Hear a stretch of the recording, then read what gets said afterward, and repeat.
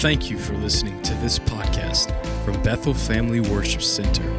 I want to minister today and ask you to turn with me to Matthew chapter 5. This will be a scripture that we will get to, but I want to talk to you today on what God is speaking to my heart on caving to the craving. And our heart is full today to share this word with you, and I feel like it's a now word for our church. And I want to thank you for being here on Wednesday night for midweek. We had a packed house on Wednesday night.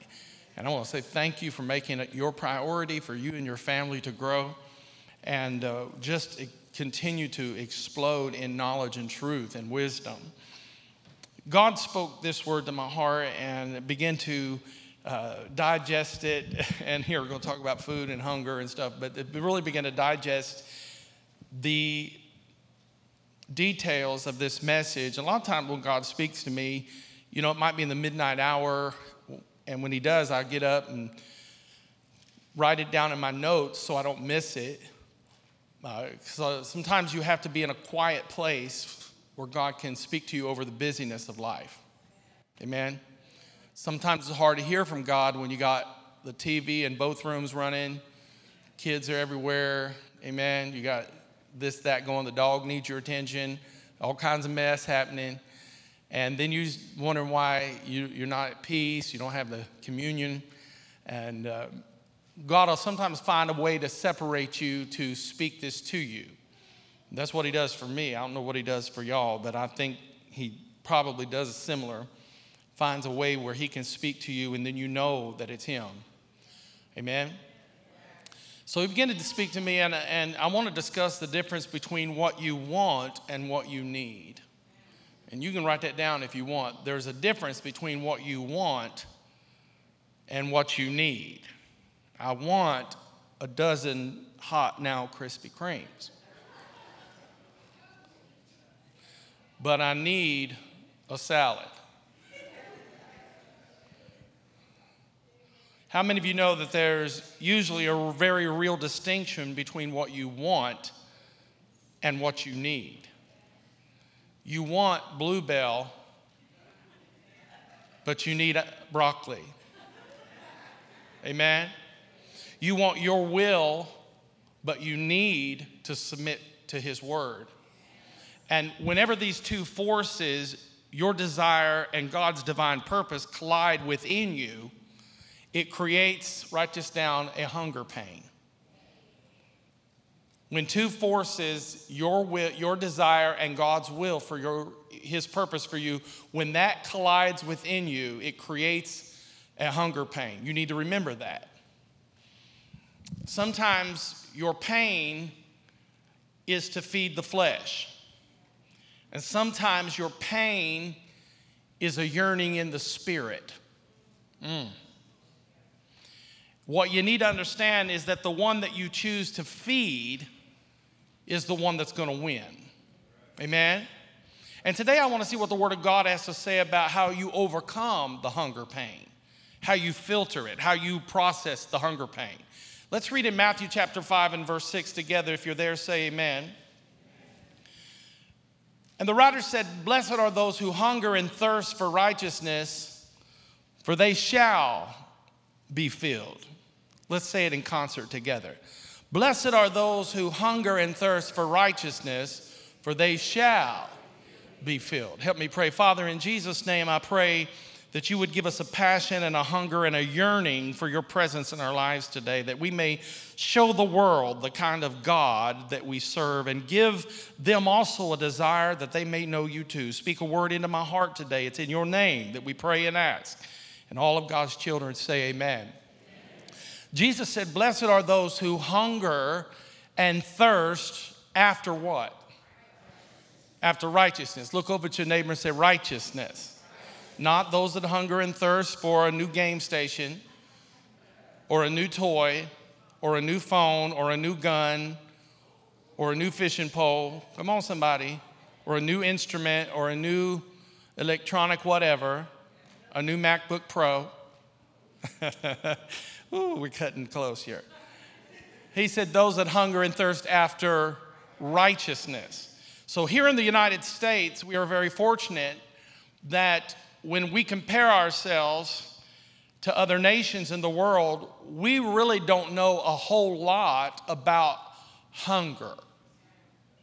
Even the poorest person in the United States can find a hot meal in any given city if they submit to the will and the process and the way that an agency operates. Wheeler Mission is a fine example of feeding people, amen? But you have to submit to their program and their guidelines. So you don't have to go hungry. You could have a meal anywhere in this city every day, a hot meal, if you want it. But it does mean you have to submit. But what's going to get tight in here? I already feel it. In this nation, hungry people are still in pretty good shape. But other nations in the world, and I've been there, I've been to India, I've been to China, I've been to South America, I've been all around the world, and I have visited every nation or all these nations and went in there and did ministry.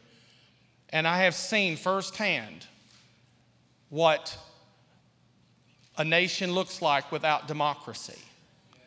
I have seen terrorism. I have seen people can't even walk up and down the street without someone holding an M16 and threatening their life.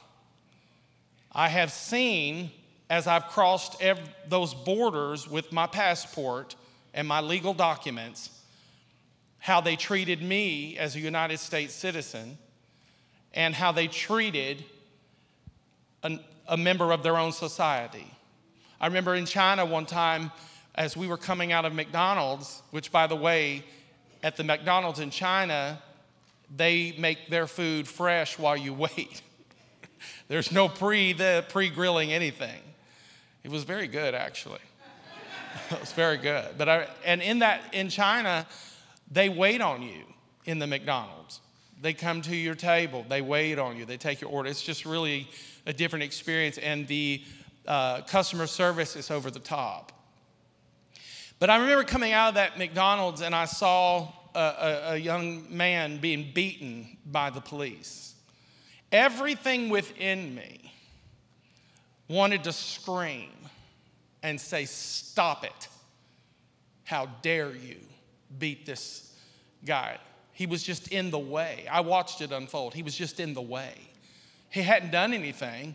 He was just in the way, and they took it out on him. And you know, injustice is not just in China. Injustice happens everywhere, even in a free country. But I have witnessed firsthand poverty and hunger. And in the United States, that's why I said we don't really know a whole lot about hunger. But other nations of the world, more than 25,000 people will starve to death on a daily basis. Literally not having enough food to get enough energy to make it through the day. You take 25,000 and multiply that by 365 days, and that's more than 9 million people who will starve to death in the world this year. And that's a tragedy. But even connected to that tragedy is this: how many people in the world are starving to death spiritually and don't even know it? Consider some of these statistics. In the United States this year, 867,000 marriages will starve to death whenever they sign the paperwork for divorce. 46,000 people are starving to death for hope. And when they don't feel like they can find hope in the things of the world, in starvation, they take their own life in suicide. 68,000 people are looking for some form of escape. They're starving to death. They're looking for something to help them to overcome the pain that's life in general. And they're going to end their life perhaps with an accidental drug overdose.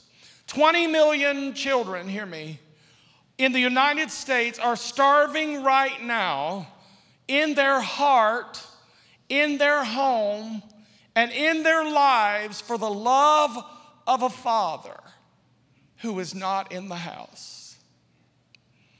The question that I have for you this morning that I want you to write down is, what are you hungry for? Where is the hole in your life? And what's going to fill that hole?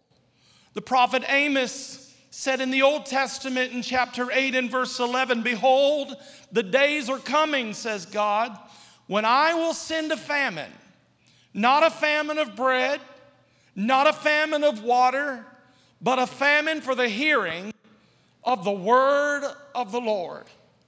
And church, I want you to know that the famine is not coming to America. The famine is already in America. We are starving to death because we have craved and we have hungered and we have not found that one thing that would satisfy us. We've craved power and we've never been more out of control. We've craved riches and we've never been more spiritually bankrupt. We've craved pleasure and we've never been more empty. And spiritually, we sit in a worship center and the nation is starving to death because we're looking for someone, we're looking for something, we're looking for a fix that will fix this hole that is inside of us. A question again is, what do you crave? Ask yourself, what is it that I crave? Because your cravings really have nothing to do with what you need. And that's a dangerous thing because oftentimes we consider our cravings and then we deceive ourselves by our own cravings. We convince ourselves, I need what I crave. Now, I know I'm not maybe talking about you, so don't get offended, but I guarantee there are people that you know who tell you the things that they need, but they're really just the things that they crave. How many of you have ever needed chocolate? Now, that might be debatable right there. But look at it this way, just so you understand that your cravings have nothing to do with your needs. Think about Thanksgiving we just came through, and maybe you're thinking back or you're already thinking ahead. But I assume that at Thanksgiving, if you're like the rest of us, you're going to eat more in 1 hour and probably at more than one person's house, more food than you would eat in a week. And you're going to sit there until you start sweating and start aching. You don't need anything. Your body is actually yelling at you and telling you to stop it. And you're about to fall asleep at the table because of all the chemicals that are in the turkey that you just consumed. And all of a sudden, in spite of what you don't need, somebody's going to walk into the room and they're going to say, "Would you like some pie and ice cream?" And you're going to say, "Yes, I would like to have some pie and I'd like to have some ice cream." Mentally, you're going to convince yourself there's room for that. Why? Because your craving has nothing to do with what you really need. So what are you craving? People crave things every day that they don't need. People need things every day they don't even crave. You go to the doctor's office, the doctor will look at you and the doctor will say, "You need about 30 minutes of exercise," but you don't crave it.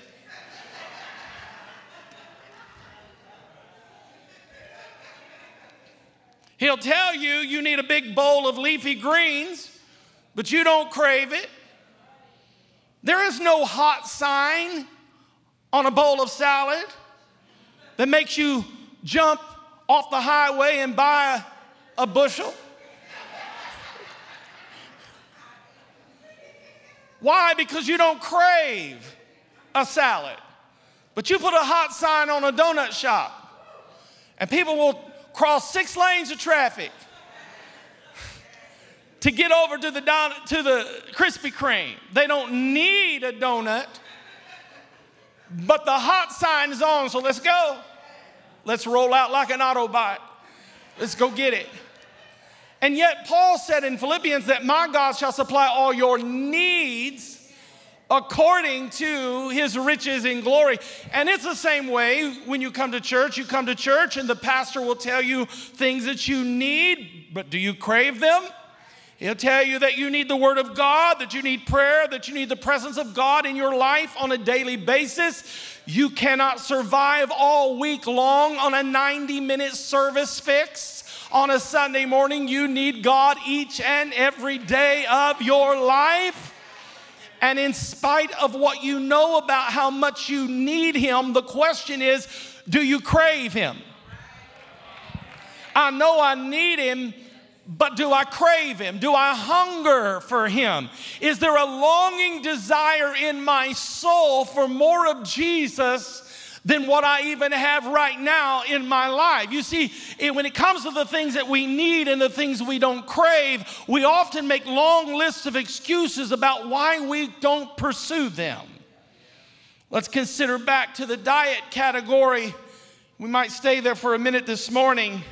How many people do you know who need to go on a diet, who need to exercise, and they will say things like, well, I'm just too busy right now. You are sitting on the couch. What is busy about that? Well, I just haven't found the right gym. You can walk around the house. You don't even need a gym. Well, I have an old injury from high school. You were in the glee club. Why are you holding your knee? Well, the doctor said I'm allergic to sweat. Well, then go find a freezer and work out in a freezer. Or my favorite is, I'm going to start on Monday. Oh, how many of you and I know that we have calendars that don't even have Monday on it? And we do the same thing when it comes to God. I know that I need to pray. I just can't find the right time. I know I need to go to church, but the last time I went, I was offended. They were too legalistic. They were too religious, so I'm offended. I know I need to read the Word of God, but I just don't understand it whenever I open it. And all of these things come spewing out of our mouth, these excuses, nothing but excuses. And no matter what excuse you make, no matter what definition of it you give, it doesn't change the truth. You still need Jesus each and every day. And you need to know, write this down, that your cravings are either curing you or they are killing you. Your cravings are either curing you or they are killing you. Because cravings can be deceptive things. Listen to what people say about what they crave. They actually use this rationale in spite of the damage that they may even be doing to themselves. What do smokers say? I need a cigarette. No, you don't. You crave it. What do alcoholics say? I need a drink. No, you don't. You crave it. What do addicts say? I need a fix. No, you don't. You crave it. What do coffee drinkers say?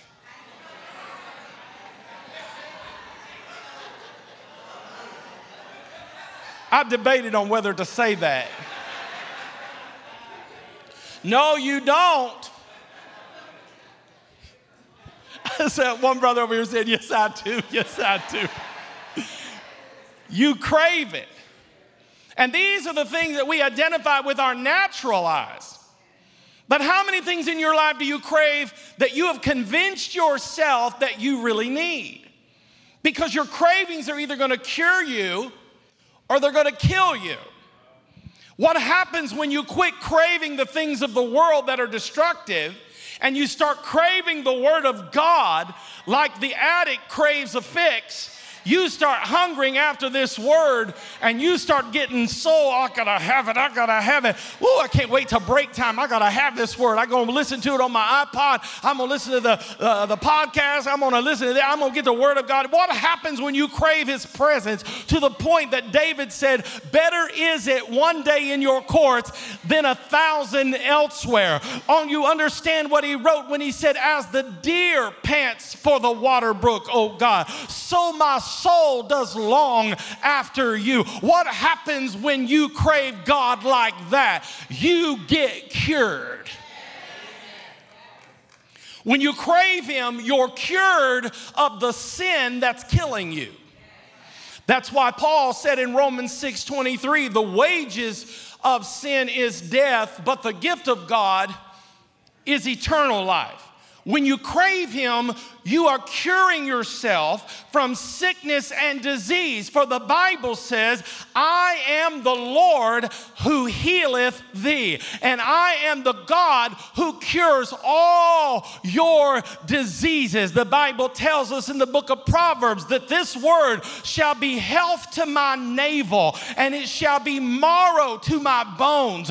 When I put the word of God inside of me, it begins to cure what aileth me. Come on, somebody. I'm talking about picking up the word and reading it and curing yourself. The reason we're not cured is that we're not as hungry for this word as we are Facebook. We're not as hungry for this word as we are Instagram. We're not as hungry for this word as we are our video games where we sit and talk to people in China all day long, and we know more about stats on football and sports. Oh, don't get me started, because I'm not against any of that. I'm just saying, what is the priority in your life? When you hunger and thirst after this word, it will cure you of a bad attitude. It'll cure you of gossip. It'll cure you of talking down to your spouse. It'll cure you. Oh, you don't want to hear me. It'll cure you of lining up with your job and being on time. I had a guy this morning told me at Starbucks that when I got there about 5:30 this morning, I said, how's your day going? He goes, well, he said, I've been on time for 2 days.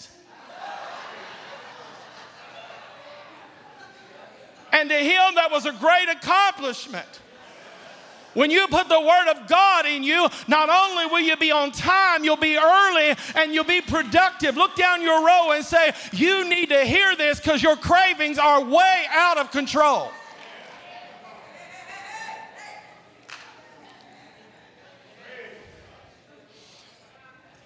He's pulling the disease out of me, the dis-ease.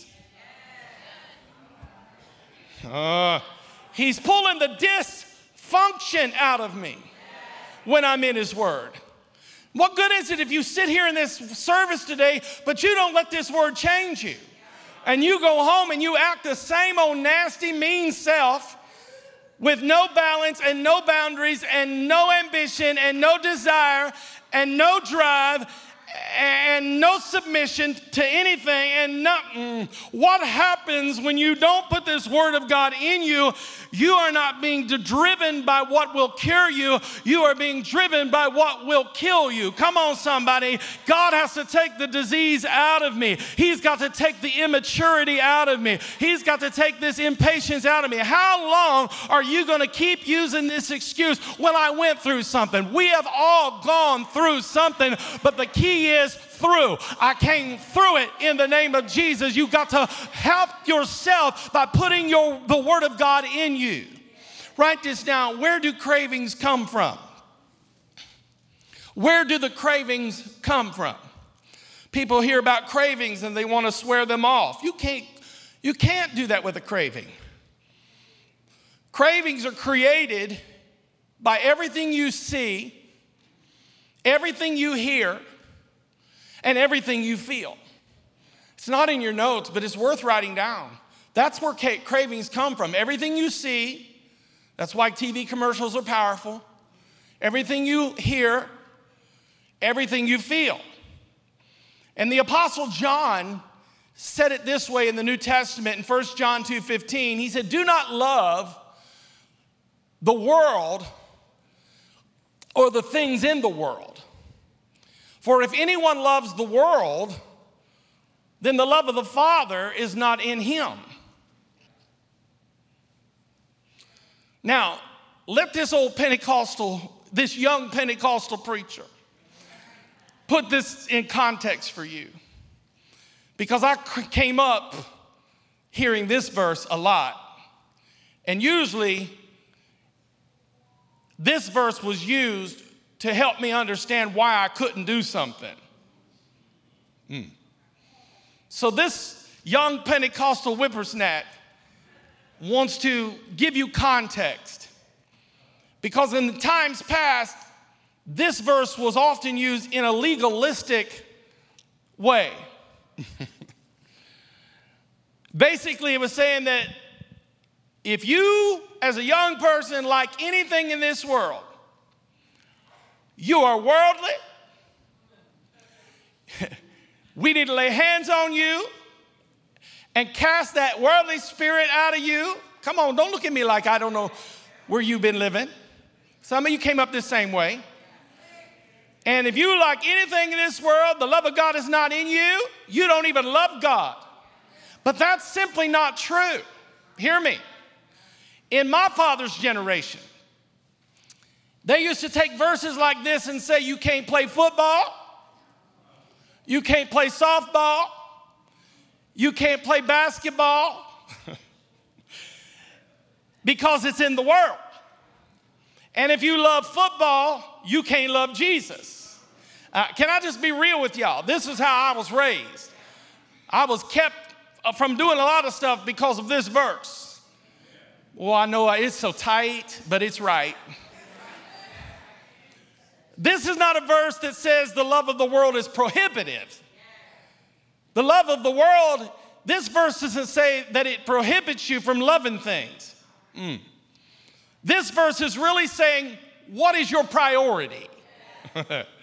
Jesus said it this way in Matthew 6:33, seek ye first the kingdom of God and his righteousness, and all these things will be added to who? To you. When? When you seek the kingdom of God. Say this with me, all these things.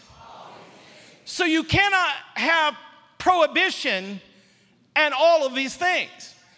Because it's not a matter of what you can and can't do. It's a matter of what do you want to do more.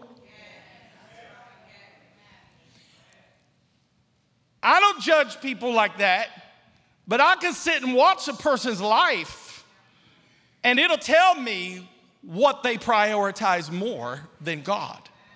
Do you want God or do you want the world? Now, I just kind of freed you by bringing some of that verse to life for you to understand that that verse is not to be prohibitive, where you can't do this and you can't do that and you can't do this. What John is saying is do not let anything take the place of God in your life. Don't let your recreation, don't let your desires, don't let your business, don't let your family, don't let anything in your life become more consuming to you than your hunger for the things of God. That's a good place to say amen. Write this down. It's not a matter of prohibition, it's a matter of priority. And then in the next verse, here's what he says. In verse 16, for all that is in the world, the lust of the flesh and the lust of the eyes and the pride of life is not of the Father, but it is of who? It is of the world. For all that is in the world. Now listen closely. He says the lust of the flesh, that's what you feel. That's what you crave. The lust of the eyes, that's what you see. And then he said the pride of life. Now I want you to think about what that means. How do you receive pride? You receive pride when you listen to other people brag. That's one way. When you start listening to other people brag, it's what you see, it's what you hear, it's what you feel. This is why this is very troubling when it comes to social media. You start comparing yourself. And if not careful, you start receiving pride in you. It's what you see, it's what you hear, it's what you feel. You listen to other people brag about how they can do what they want, when they want, whatever they want. Ain't nobody gonna tell me any different. There are no consequences to my sin. I can live any old loose way I want to live. Ain't nobody gonna tell me any different. That's why I left that church, because they do too tight, too judging everybody. No, the word has already judged you.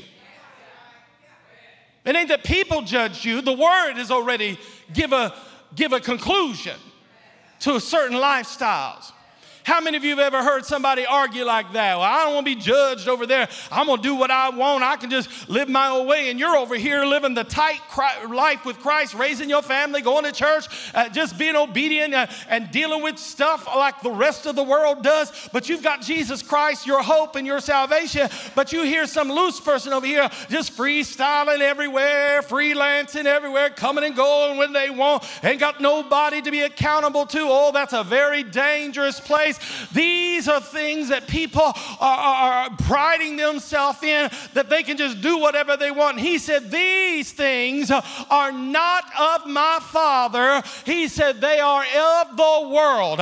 They are in the world. Look at it from Eve's perspective in Genesis chapter 3. And when the woman saw that the tree was good for food and that it was pleasant to the eyes and a tree to be desired to make one wise, she took of the fruit thereof and did eat, and gave also unto her husband with her, and he did eat. My question is, why did she choose to eat the forbidden fruit?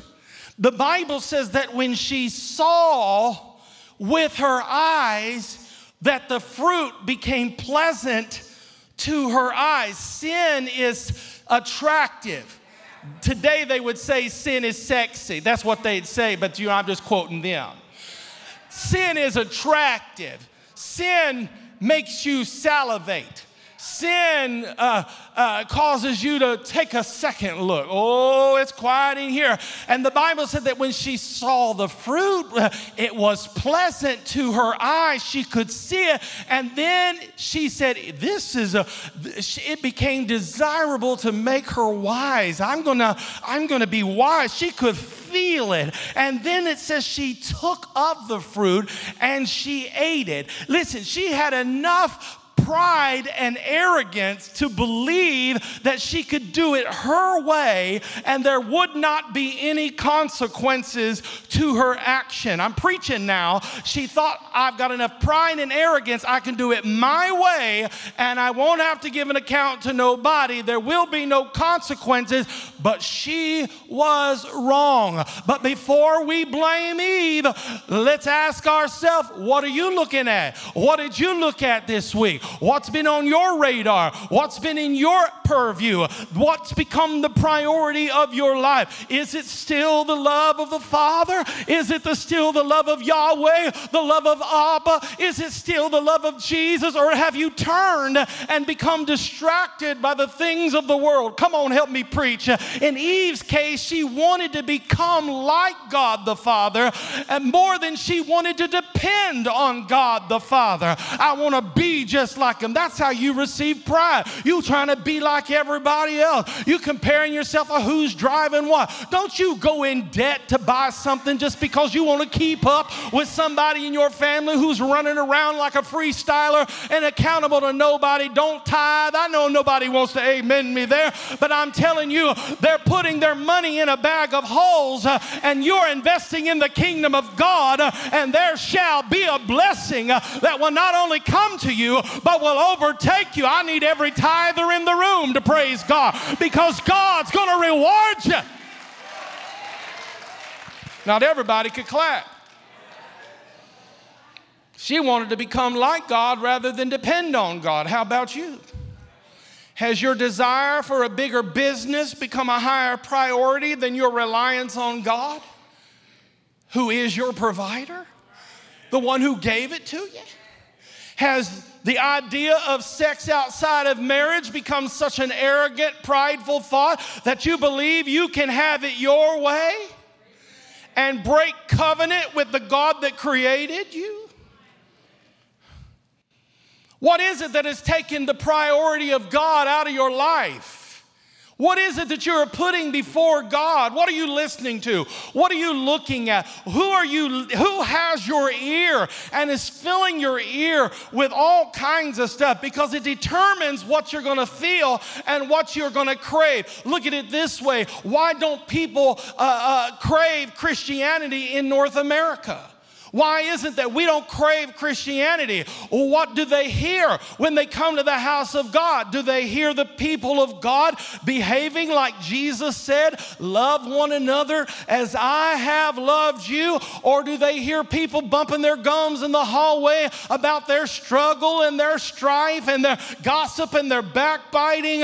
What do they see? What do they hear when they come to the house of God? Do they see what the blood of the Lamb has done for you? Do they see what Jesus did for you when he pulled you out of sin, gave you not one chance, two chance, three chance, multiple chances? And do they hear the word of testimony come out of your mouth when you declare, I shall live and not die to proclaim the glory of the Lord? I was once dead, but now I am alive. When people come to this house, they ought not hear you dragging anybody down or boo-hooing. They ought to hear you talking about how God brought you out of a horrible pit. There ought to be tears that run down our eyes. There ought to be people weeping in these altars declaring He's the God of the second chance. He's the God of breakthrough. He's the God that works the night shift. He delivered me in my time of need. That's what people need to hear. Or do they just see the same old problems in the sanctuary that they see on the street?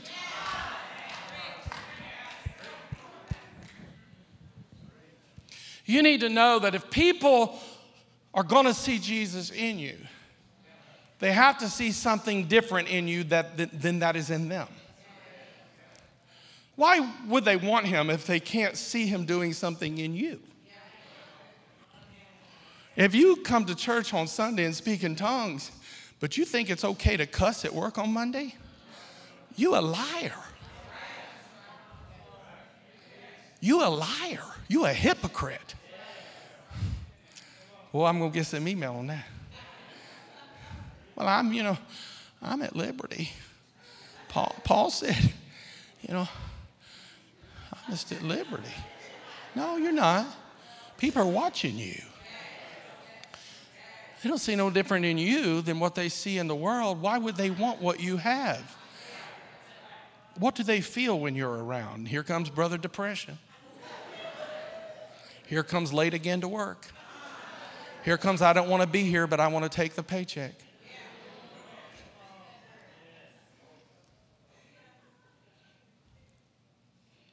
Do they feel the fullness of joy when they're around you? Or do they feel judged? Do they feel welcome or do they feel out of place when they're around you? Ooh. Do they feel freedom? Because the Bible says where the Spirit of the Lord is, there is freedom. I mean, how freeing is it when you walk into work and say, don't nobody talk to me? How are we going to do your job if we can't talk to you? Well, it's really quiet in here. Or are they hindered by the religious rules and the legalistic lines that you have drawn? I remember I told you where I came from, right? I watched people who looked holy because all outward appearance. Can I tell Ron and Linda, can I tell on you for a minute? Ron and Linda Post lived right down the street from our other campus. And for years, they would drive by on Sunday to go to their other church. And they would see people coming into our church, the old timers, ladies with their hair way up high, long skirts, no makeup. Come on, somebody. And that's what they thought Bethel was all about. Rules, regulations, legislations, lines, all that. Until they came, I can't even remember how they came, but they came. And found out that wasn't the case. But all them years, they had this thought that that's how the church was. Are you here? Now, I'm not making fun of anything I was raised in or came up in. I respect it. I want that to be clear.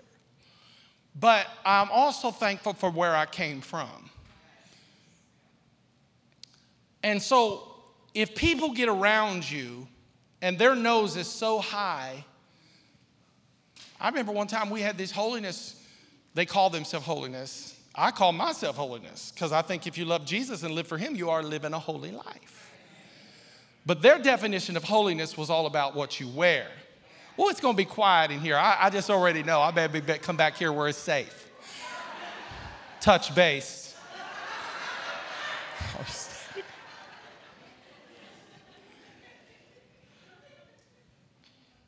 And they just so full of themselves. And these people came to preach for us, and boy, they treated us like gold. And I knew that their standards or their appearance was different than ours, but that didn't hinder me from fellowshipping with them. And they were fellowshipping good with us until other folk who looked like them showed up. And then they snubbed my wife, snubbed me, and I'm the pastor. Give them an opportunity to preach. How God gonna bless when you snubbing folk because they don't look as holy? Oh, it's so quiet. I'm asking you the question. I'm not even debating all that. I'm just saying I'm thankful that was a good experience of learning for us. But what I'm saying to you now is when people come around you, are they afraid to be around you because you're gonna bust them in the face with your rules and your regulations and your lines? Now, I'm not saying don't witness, because if you love your family, you will want to snatch them from the flame of fire of hell, and you don't condone sin, and they ought to have enough respect for you that they know how you believe, and they're not going to, it don't matter if they get mad about it or not, because you cannot alter this infallible word of God. It is the same yesterday, today. It works for my family the same way it works for your family. Can't none of us rewrite it to make the rules count or change for us because we want to live with a different lifestyle or hold to a different standard. But I'm saying, do you have something that they crave? Do you have something in you that people want? And I promise you, if you will hold your testimony and if you will hold the line, they may get upset a little bit, but when it's time for prayer, when it's time for deliverance, when it's time for help, who they gonna come to? They gonna come to somebody who has held the line, who has kept the cuss words out of their mouth, who has kept addiction off of them, who has walked a chaste life before the Lord. Can I help the younger generation? Even if I can't help everybody that's already grown in here, can we help the younger generation and say, we got to model this for them and let them know that there is a reality in living for God? Where's my Pentecostal church? Where is the Bible-believing church that would say, yes, Pastor, that is the truth. I'm not to live a life in such a way that my cravings identify Jesus. If you don't crave, you're dead. All of us have cravings. Write this down. Craving is something God wove into your DNA. When you got into the earth, on the first day of your birth, the doctor's first question is, how is the baby eating? Right? Is the baby eating okay? Because the doctor wanted to know if you had cravings. And if you weren't craving, then he has tried to fix whatever's broken in you physically so that those cravings come back. So it's not a question of will or won't you crave. It's a question of what do you crave. So craving is a sign of life. So I want you to see this big picture. Paul recommended that we follow his example. And this is what he said in Romans 6:11. Reckon yourselves to be dead to sin and alive to Christ. Now that word reckon, for those who were raised in the North, means that you rationalize, you reason within your mind that you are dead to sin. Paul said, reckon, realize, rationalize in your mind, I'm dead to sin. Reckon within yourself that you are dead to sin and you are alive to Christ. It doesn't mean, and it doesn't say that you can't sin. There are some people walking around telling people, I'm dead to sin, I can't sin. Next time they say that, stomp on their foot real hard and see how much Jesus spills out of them. Bless you, brother. I'm telling you, it doesn't say you won't sin or can't sin. But what it's really saying is, I reckon that I'm dead to sin. It means that the desire that I used to have to sin is no longer in me. The desire for it, the craving for it. And there are people right now all over this planet, everywhere, who desire 5 o'clock somewhere. They desire Friday. They desire whatever window of time is that they do, whatever sinful thing they do. and engage in. And what Paul's saying, write this down, is that whenever you're dead to sin, that the desire dies. When you are dead to sin, the desire dies. And what you do is you replace the desire with Jesus Christ. You put Jesus Christ here. Paul said in another verse, he said in 1 Corinthians 15 and verse 31, I protest by your rejoicing, which I have in Christ Jesus, our Lord, I die daily. Say that out loud. I die daily. How often did he have to kill his craving? Daily. He had to die daily. Why? Because as long as the Spirit was wrapped in flesh, he had to submit his flesh to the word of the Lord. How did he do it? He spent time with God. How did he do it? Daily, he thanked God for his goodness. Daily, he prayed. Daily, he read. Daily, he counted the blessings of God that were in his life. What about you? How often are you dying to this flesh? David said in Psalm 34 in another way, in verse 8, oh, taste and see that the Lord is good. Oh, hallelujah. It's not just that I die to sin and I die to the desire. I replace the craving with Jesus, and then I taste and see that he is good. Paul said, I have taken the taste test. Hallelujah. I tried everything that the word had to offer, and it was bitter and it was cold. But now that I've tasted the goodness of the Lord, and I know that he has brought me out of a horrible pit, I tell you, he's sweeter than the honey and the honeycomb. I've feasted on his promises daily. I've been pressed down, shaken together, and running over in my life. I've sat at the banqueting table of the Lord, and he overwhelmed me with loving kindness that's better than life, goodness, and mercy, his grace and provision. I've drank from the living water, and I shall never thirst again. It's unspeakable joy. I tasted and seen that the Lord is good. I replaced the sin with Christ. I now desire those things, and he's greatly to be praised. So I dare you today, if you've tasted what the world has to offer, misery, sorrow, heartache, taste and see that the Lord is good. He's good. Each and every day. Take a test taste. Tell somebody, take a test taste. I like going over to Sam's Club.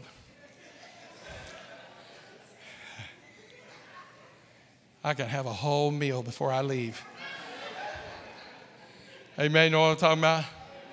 Them people be passing out these little things. They get their little glove on, this little paper Petri dish. And some of them people, they passing it out for free. They get paid to pass it out, and they don't act like they're going to be stingy on you. I'm like, you set it out here. I'm going to have 3 at least. But then you feel guilty because you know you ain't going to buy it. You know you ain't going to buy it, but you're going to eat everything that's on the table. And you act like you're reading it.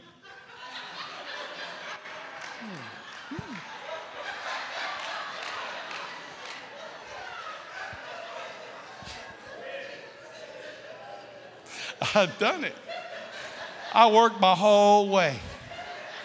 And on a good day, I make 2 rounds. Oh, I just happened to be over in this section again. Isn't that something? Isn't that something? I waited for her to sit out the barbecue instead of the ranch. You know what I'm saying? I'm just like tasting to see if it's any good. I have to taste it because I tasted what the world had to offer. Left me with a hangover. Left me with holes in my arms. Left me with all kinds of disease and afflictions. Left me in the jail. I've tasted and seen what the world has, left me with the disease. But if you want to take the taste test, I'd say if you need provision, taste and see that he's a provider. If you need healing, taste and see that he is Jehovah Rapha, the God that heals. If you need his joy, taste and see that he is a friend that sticks closer than a brother. If you need a mountain to be moved, taste and see that he will make a way out of no way. If you need protection, taste and see that no weapon formed against me is able to prosper.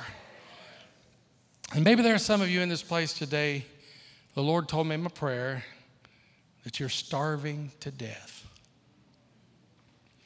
On the outside, you look good. Smile at somebody and say, you're looking good. Thank God. Now, don't get flirty now. We have to pray that out of you. Don't be flirting with folk. On the outside, you look good. Everything's in the right place. Your hair look good. Man, you got your nails done. Come on, somebody. You got that new shirt pressed. Got that cologne on. Got that perfume on. You're looking good. Got your ears waxed. Got your unibrow taken care of this week. You're looking good. You're really looking good. Come on. If we judged a book by its cover, we'd say, you're good. But maybe down deep in your soul, there's just this big empty hole. And you're trying to fill it by how many likes you get on Facebook and Instagram. You're trying to fill it by who's going to invite you to their parties. You're trying to fill it by overexerting yourself to get people to like you. You drank what they said you should drink. You took what they said you should take. You did what they said you should do. And no matter how many things you've attempted to fill this hole, you're still empty. And you have this craving for something, and you're not satisfied. And I'm not going to ask you to say with a raising of hand how many of you have tried everything, because I would say most everybody has tried everything. But based on what I've told you today, and based upon what I've presented from this living bread, I want you to try Jesus and let him satisfy every part of you. I want to speak to the young ladies who are off to college and these young ladies in high school right now. How people perceive you is how they receive you. Don't dress provocative. Everything don't have to be skin tight. Keep yourself chaste, untouched from the world. As much as in you there's some desire, I wish that boy liked me. Honey, you better be glad he don't. You're going to end up with a bunch of mess. Keep yourself, because God is preparing a young man in the wings who's keeping himself. And God's going to bring you together at the intersection of opportunity, and you're going to probably meet in church. I'm prophesying that. But realize not everybody goes to church is saved, so you got to be careful. You got to try the spirits.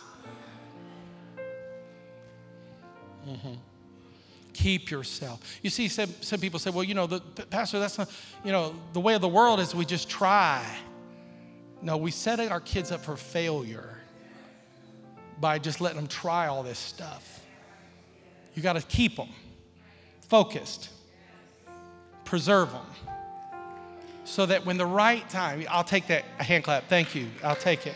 When the right time comes, that they will have had preparation, because you are raising up prophets, evangelists, apostles, teachers, and pastors. You're not raising up sleazies. You're not raising up tramps. You're not raising up sluts. You're raising up mature women of God who walk into a room and the power of God goes before them. And young lady, hear me, a young man will respect you more.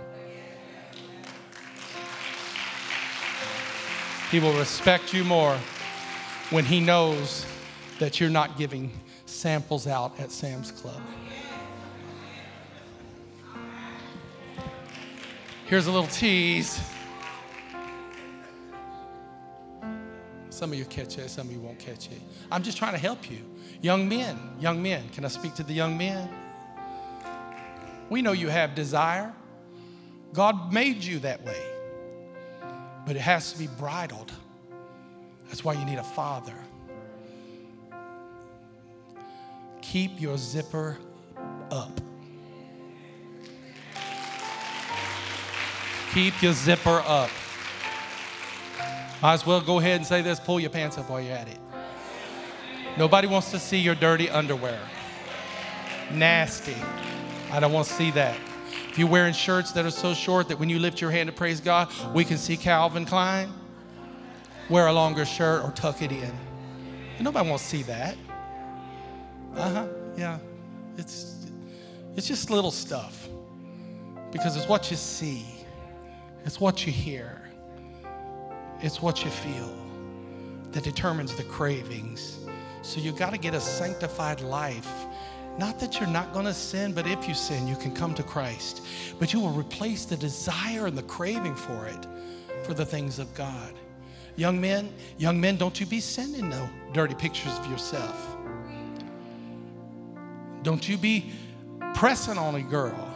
Don't you be touching a young lady. Keep your hands off. What Bishop Webb said. Bishop Webb said, if there's no ringy, there's no dingy.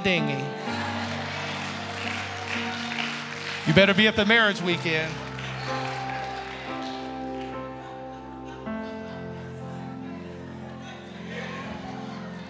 Bill, I can't believe Pastor said that. You gonna go home and watch HBO. Don't tell me. Don't tell me. You and your playlist. Don't even go there. I'm trying to help you. And you're maybe trying to feel that craving. If I could just have this, if I could just have that, it'll satisfy you. Would you stand to your feet?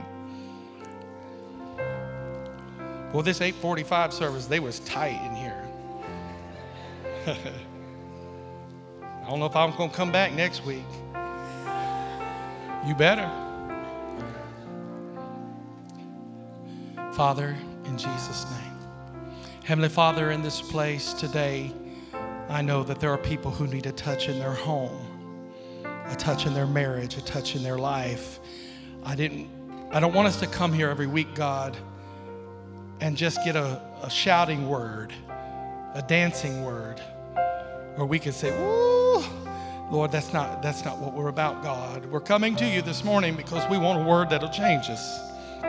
I want to be a healthy, vibrant Christ example. I don't want to just be someone that goes to church. I want to be someone that lives as the church in my world, in my place of work. And so, God, I know there's people in this place today who need a touch in their home. I know there are people who need a touch in their physical body because you told me. Lord, I know there are people here today that need a touch in their finances. There are people in this place, Lord, who need to see the hand of God move this week in such a mighty way that there will not be one single doubt left in their mind that you did and you will answer prayer.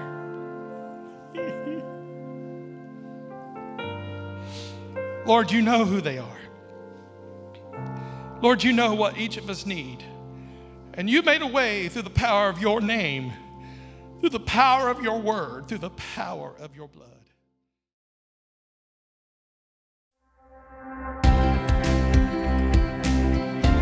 Thank you for listening to this podcast from Bethel Family Worship Center.